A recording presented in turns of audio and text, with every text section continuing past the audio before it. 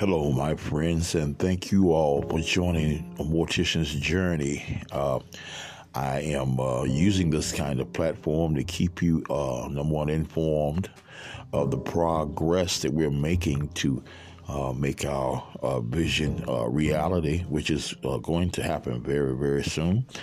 And to just share with you my experiences and different things. And if you have any questions or things we can discuss or talk about in regards to death, dying, death care, and things of that nature, this is what this platform is for. So thank you again for joining Mortician's Journey, and let's go.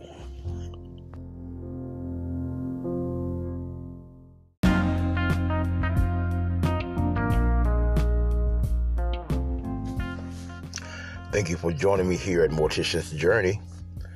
Just a quick thought. Don't put off tomorrow or things for tomorrow that you can handle today, if that makes sense to you. Procrastination is a thief of time.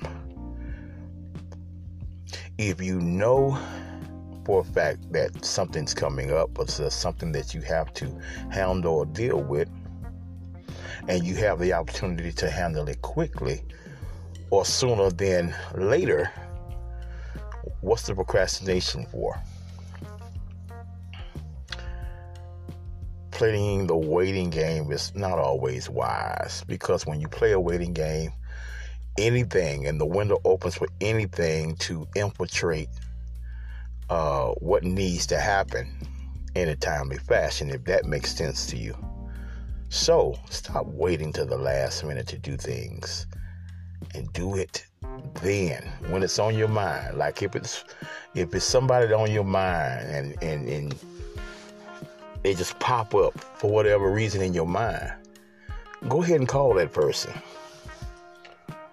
because sometimes you're not going to be fortunate enough to reach that person again. So when things are on your mind, pressing on your mind, handle them then. That's my spiel. I'm sticking to it today.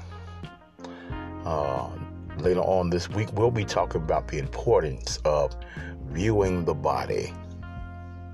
All right, this is Mortician's Journey signing off.